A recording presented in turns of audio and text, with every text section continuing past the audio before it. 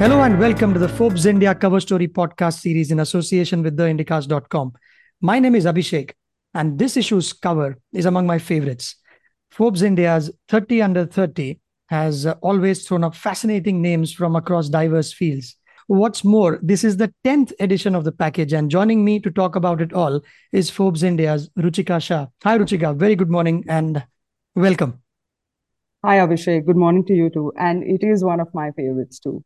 So that makes the two of us. And congratulations on the 10th anniversary. How has it been? Any special parties at the office, or was it any different this year? Thank you. But no parties yet, but I'm really hoping that we can do something gala when the annual event happens, the 30 and the 30 event. That will be the 10th event too. We'll try to, really pump it up then.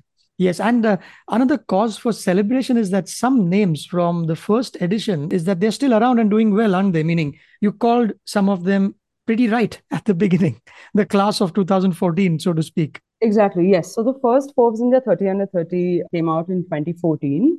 And just to back up a bit, I mean, I know that 30 under 30 comes out every year, but if you were to go down to the crux of what we are really trying to do with 30 under 30, is that our aim is always to find people who we believe are in the future going to become newsmakers and in the future going to achieve something great in whatever field they are in. They can either be actors or entrepreneurs, professionals, etc. If I were to take you back, all the listeners back to 2014, we had Bhavish Agarwal, who's pretty much around. There's Rajkumar Rao, who's become an actor in his own right. There's Pooja Dhingra, who's Le 15. Her macaroons are absolutely popular. Even in cricketers, like we had Cheteshwar Pujara in 2014. Right from the first list to, I would say, right up to the last one, I think we have had a lot of hits, and I would commend the entire team that we are quite good at picking Right. the 30 achievers under 30 every year. Right. And you've also kept your eyes and ears open for anything new that happens depending on which year you are in. So the latest one being crypto assets or cryptocurrencies, which wasn't obviously around 6 years ago in India. So you keep Right. adding new categories over the years to reflect the times that we live in then.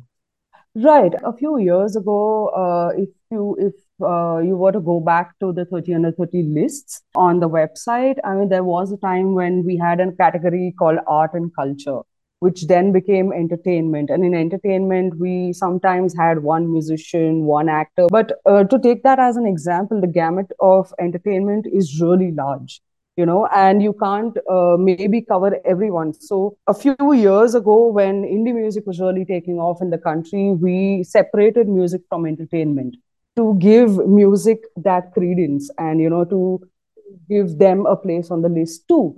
Similarly, in 2020, when EdTech was really taking off during the pandemic, we added education, and where we have had some fantastic winners, like some young entrepreneurs who are building very formidable EdTech companies.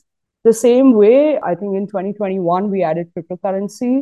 Now, in 2023, since there are so many things happening within the ambit of cryptocurrency, take metaverse, take digital currencies, take Web3. So we've now called that Web3, and everything to do with cryptocurrencies, metaverse, everything comes within that. And you talked about young entrepreneurs, and they don't get any younger than Udit Singhal, about whom you've written. He's just Right. 21 years of age. He's basically figured out what to do with glass bottles which lie around in the house before we toss them in the bin, and he solved a big problem. So, what does Udit Singhal do for a living while he's still studying in the, I think, Right. the last year of his BSc? That's right. If you would remember, and I think even our listeners would agree that a few years ago, say 7 to 10 years ago, glass bottles were very important. I mean, from a recycling point of view, if you gave glass bottles away to Kabadi Wala, you would get at least like, say, 7 to 10 rupees. And which is why people used to collect glass bottles, and, maybe one day a month, one Sunday a month would be your trip to the kabadi wala, or the kabadi wala would come over. What happened after that in the last 4 5 years is that the price that these used glass bottles fetched went down considerably. When we had a conversation, he was saying that, there are multiple reasons. for that. One, that glass bottles by volume, it needs a lot of transport. So there's a transport cost, there's a storage cost, the recycling cost. All of that used to add up and did not really make too much money for the recycling units, which is why they stopped giving money to the kabadiwalas, and the kabadiwalas did not want the glass bottles anymore. So what happened is they would keep piling up till you throw it out with the other household trash and it lands up in the landfill. And what I did not know before I came across Udit Singhal was that after plastic, I think the contents of a landfill, glass is the most after plastic.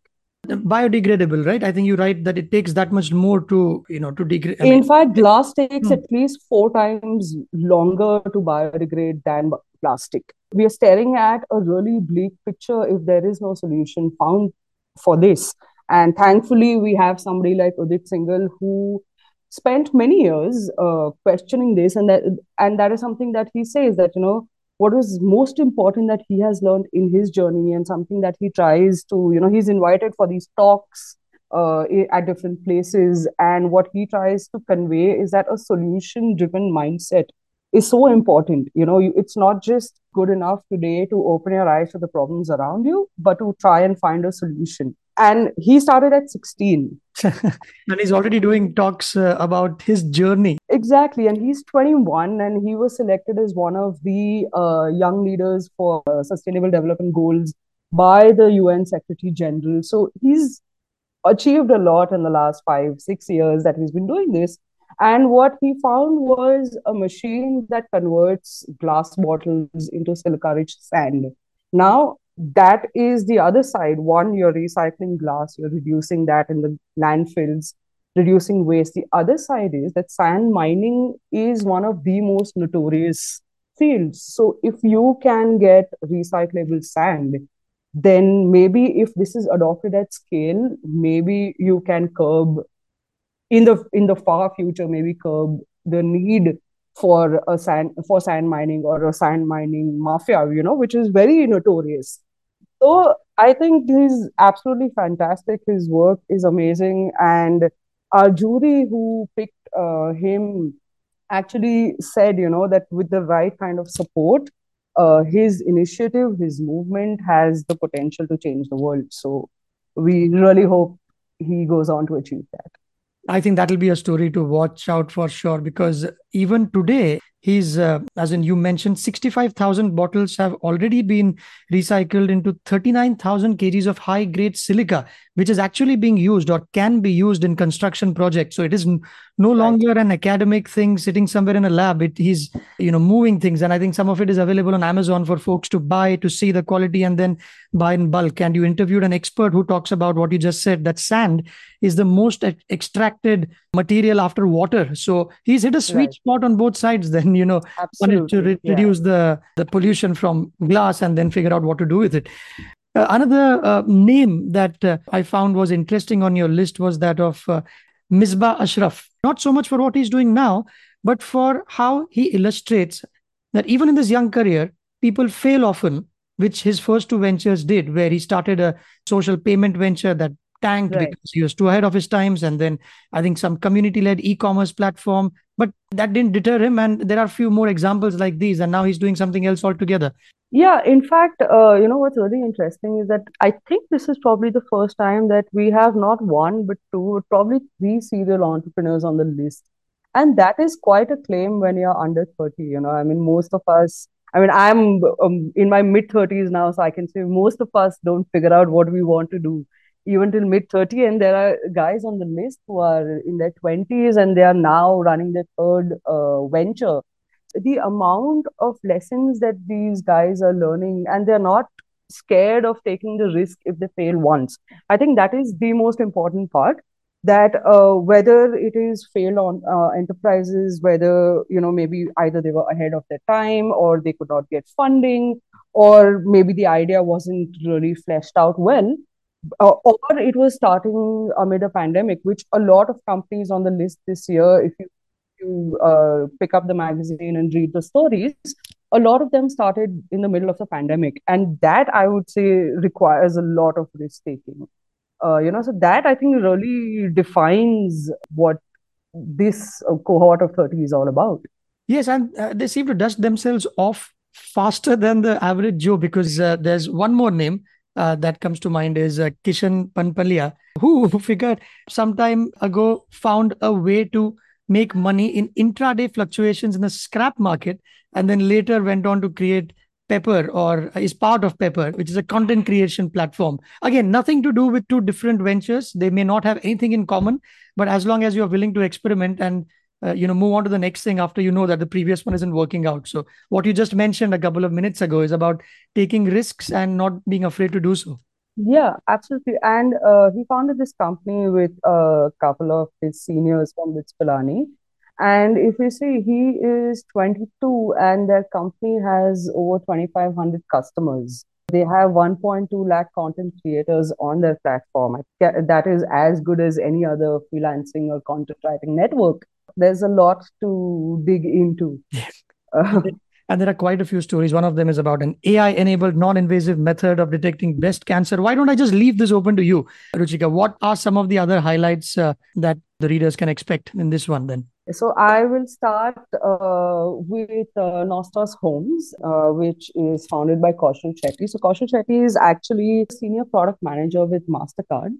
And while he has a full-time job, has also founded his own company called Nostos Homes. He's the co-founder and CEO of the company. And it's very interesting that, he was born and brought up in a village that used to face annual floods annually, and because of which his family was constantly displaced. He decided that, I'm going to do something with the education that I've got and with my experience. And he has figured out a way to build modular, lightweight homes that can be used to help displaced persons. These homes today, there are about 100 million displaced people in the world.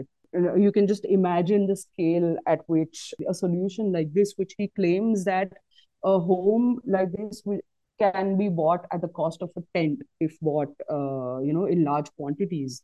So that I think has the potential to provide dignity to a lot of people, who are displaced, involuntary displacement.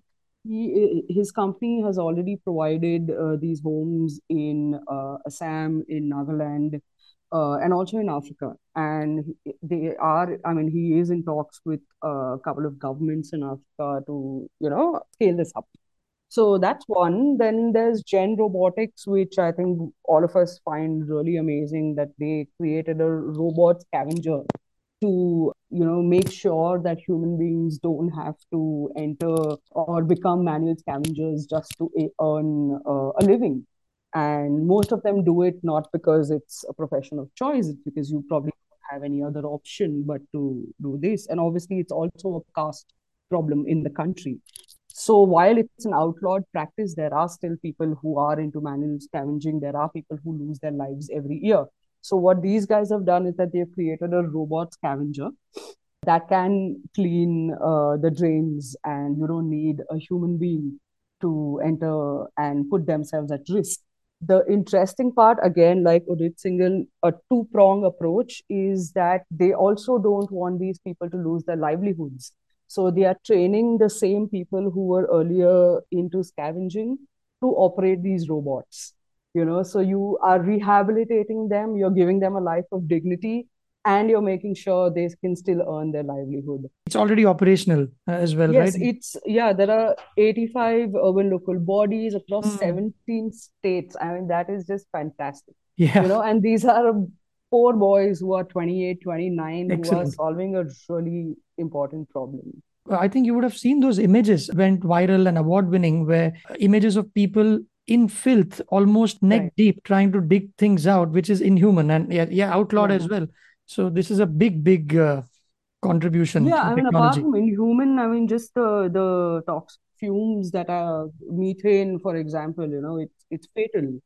So yeah, I would just like to go through one more person, and that's Vikram Singh, who I find really motivating. He is the head of the raw materials business of Off Business.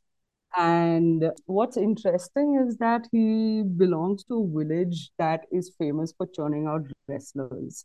So every other guy grows up knowing that he's going to train to become a wrestler. And Vikram Singh himself belongs to a family of farmers. So he had two choices in front of him. Either he becomes a farmer or he becomes a wrestler. But he said no to both. And he said, I'm going to try and figure out things on my own and figure out my own life. So what he did was he went and got an engineering degree. He has an MBA.